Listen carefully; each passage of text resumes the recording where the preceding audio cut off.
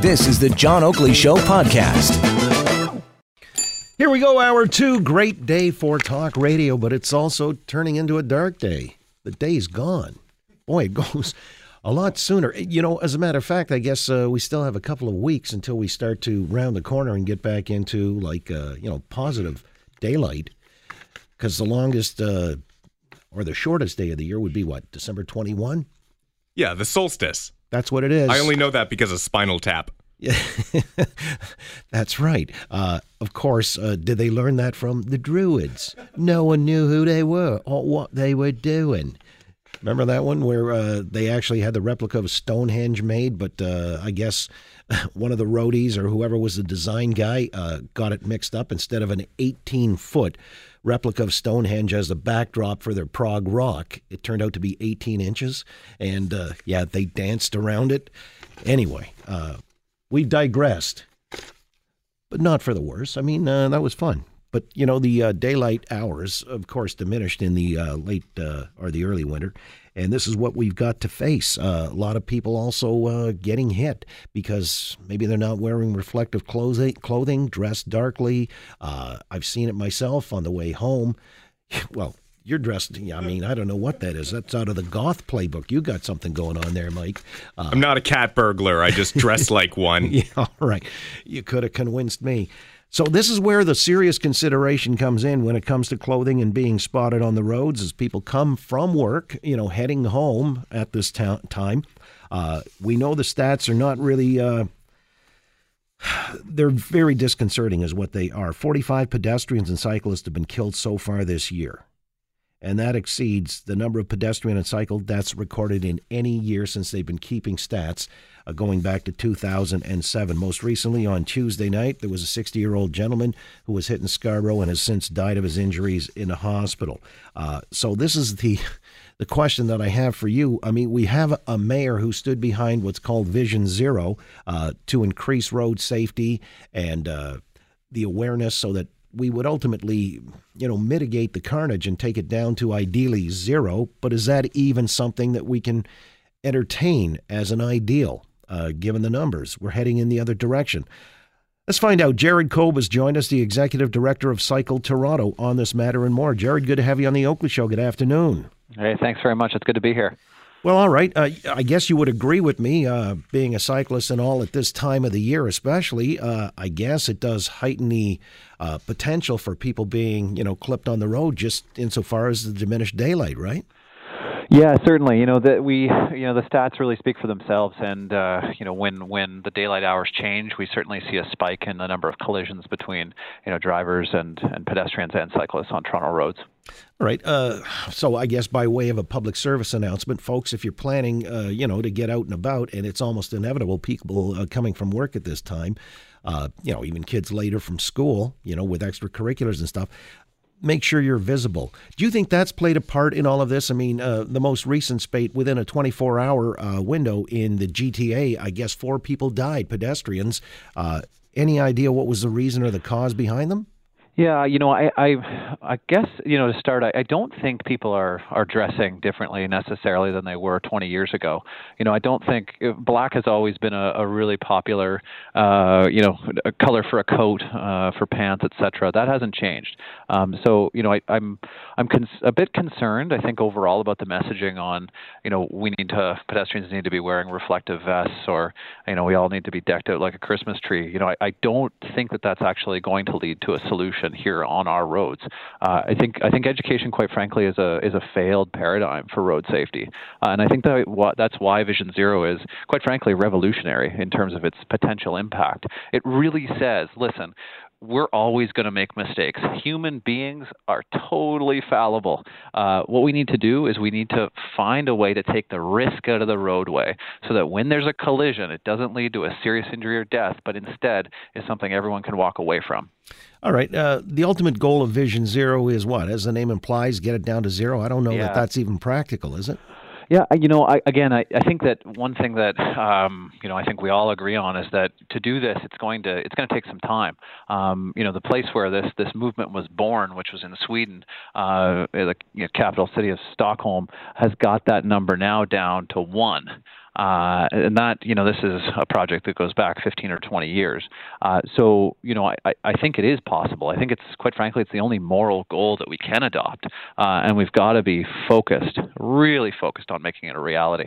Well, all right, but we're also committing a lot of resources to it, if I understand correctly, $100 million over 5 years. How will that money be allocated? Yeah, the city's plan puts it towards intersection by intersection, redesigns, lowering speed limits on specific streets that they identify. I think our concern is that there's a lot of pieces, of course, that are part of the plan. Our worry is that this plan is too much looking in the rearview mirror. It's too much saying, okay, well, we saw a few fatalities here or a few serious injuries there. This is the intersection we need to focus on. What we're not seeing are kind of the citywide policies that we need to adopt. There's no question that speed is the number one factor in virtually all collisions. And had a driver been moving slower in their vehicle, it's something that perhaps that pedestrian may have been able to walk away from. So from our perspective, we need to see some fairly significant changes right across the city, which starts with, reducing the default speed limit. It's 50 right now. We want to see it down to 40, in the near term, and further reductions down the road. Well, yeah, Jennifer Keesmaat in the recently completed municipal election, she had suggested taking the default in 40 zones down to 30. Do you support that? Yeah, we do. It's the challenge, though, of course, is that policy was specifically directed at residential streets.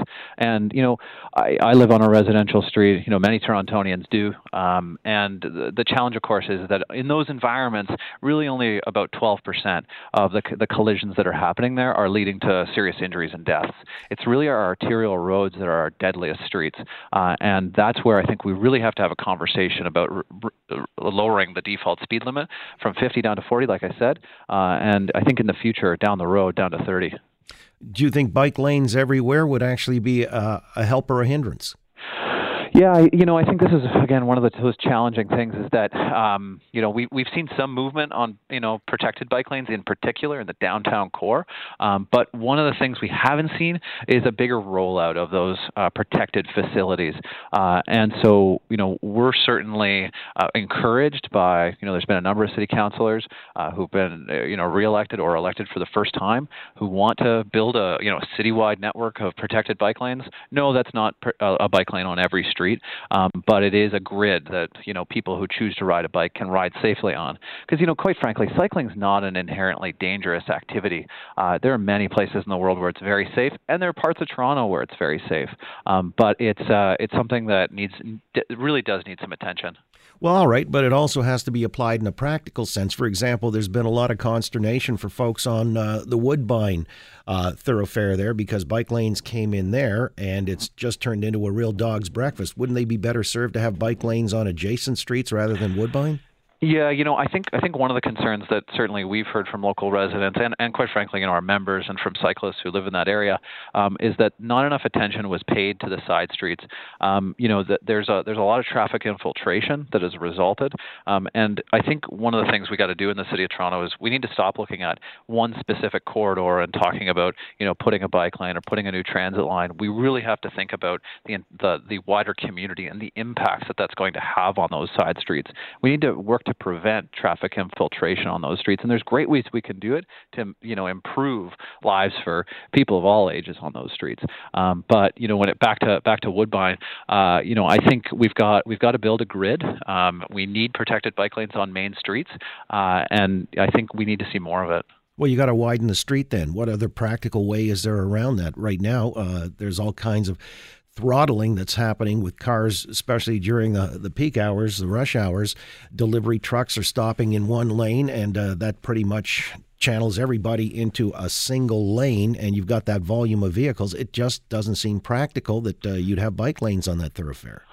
Yeah, again, I think that there's a number of alternate streets. I think we have seen, some increased congestion on Woodbine, but I also think that people are adjusting their behavior, and we'll see those numbers come down. People will be choosing other streets to drive on, or, in the long term, they'll choose other modes.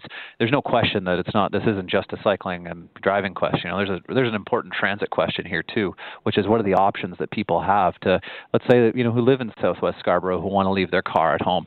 Maybe they want a bike, some days of the week, but maybe not others. others. But if transit options aren't great, that's going to be something that's going to be really important to invest in. But, for the purposes of achieving Vision Zero, there's no question that protected bike lanes improve safety for cyclists, but also improve safety for pedestrians. And we need more of them in the city of Toronto. Well, all right. Again, getting down to zero, that's a laudable goal, but I don't know how practical it is. As a matter of fact, I get where 5 cyclists have died this year, 40 pedestrians so far. That's right.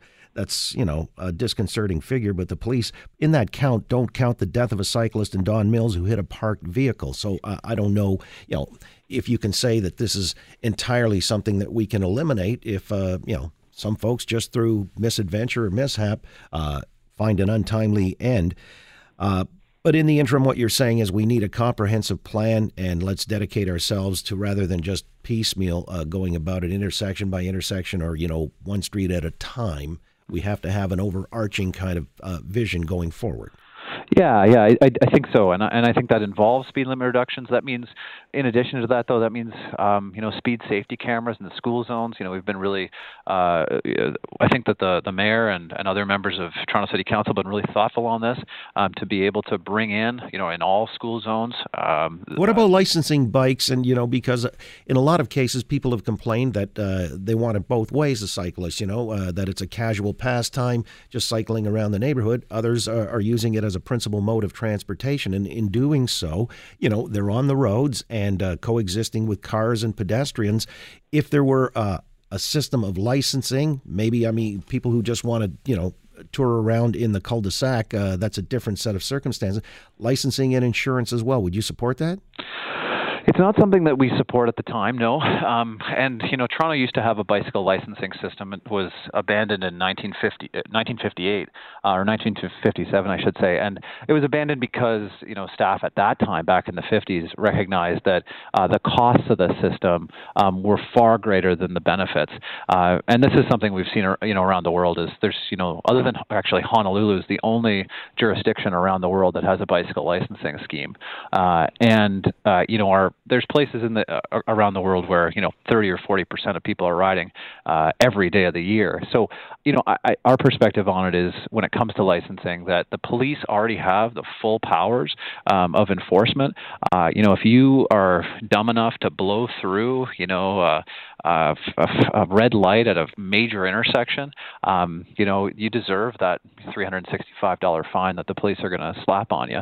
And that, I think there is, something to be said here for education in our school systems, teaching people how to ride a bike. It's not something that we have right now, but that licensing won't get us to where we need to be to start bringing down these numbers. I just thought, having more skin in the game, you dent a car, insurance has to pay out. There's something more serious to consider insofar as cycling as a principal mode of transportation. I'll let you go on that note, though. I appreciate you giving us your perspective on how we get to Vision Zero, if in fact that's doable. It's something, obviously, we'd like to strive to mitigate the numbers, so if we can get close to that, it'd be a good thing. Jared, thanks so much for your time. All the best. You got it. Jared Kolb, again, Exec Director of Cycle Toronto. Thanks for listening to the John Oakley Show podcast. Be sure to rate, review, and subscribe for free at Apple Podcasts, Google Podcasts, and anywhere else you get your on-demand audio.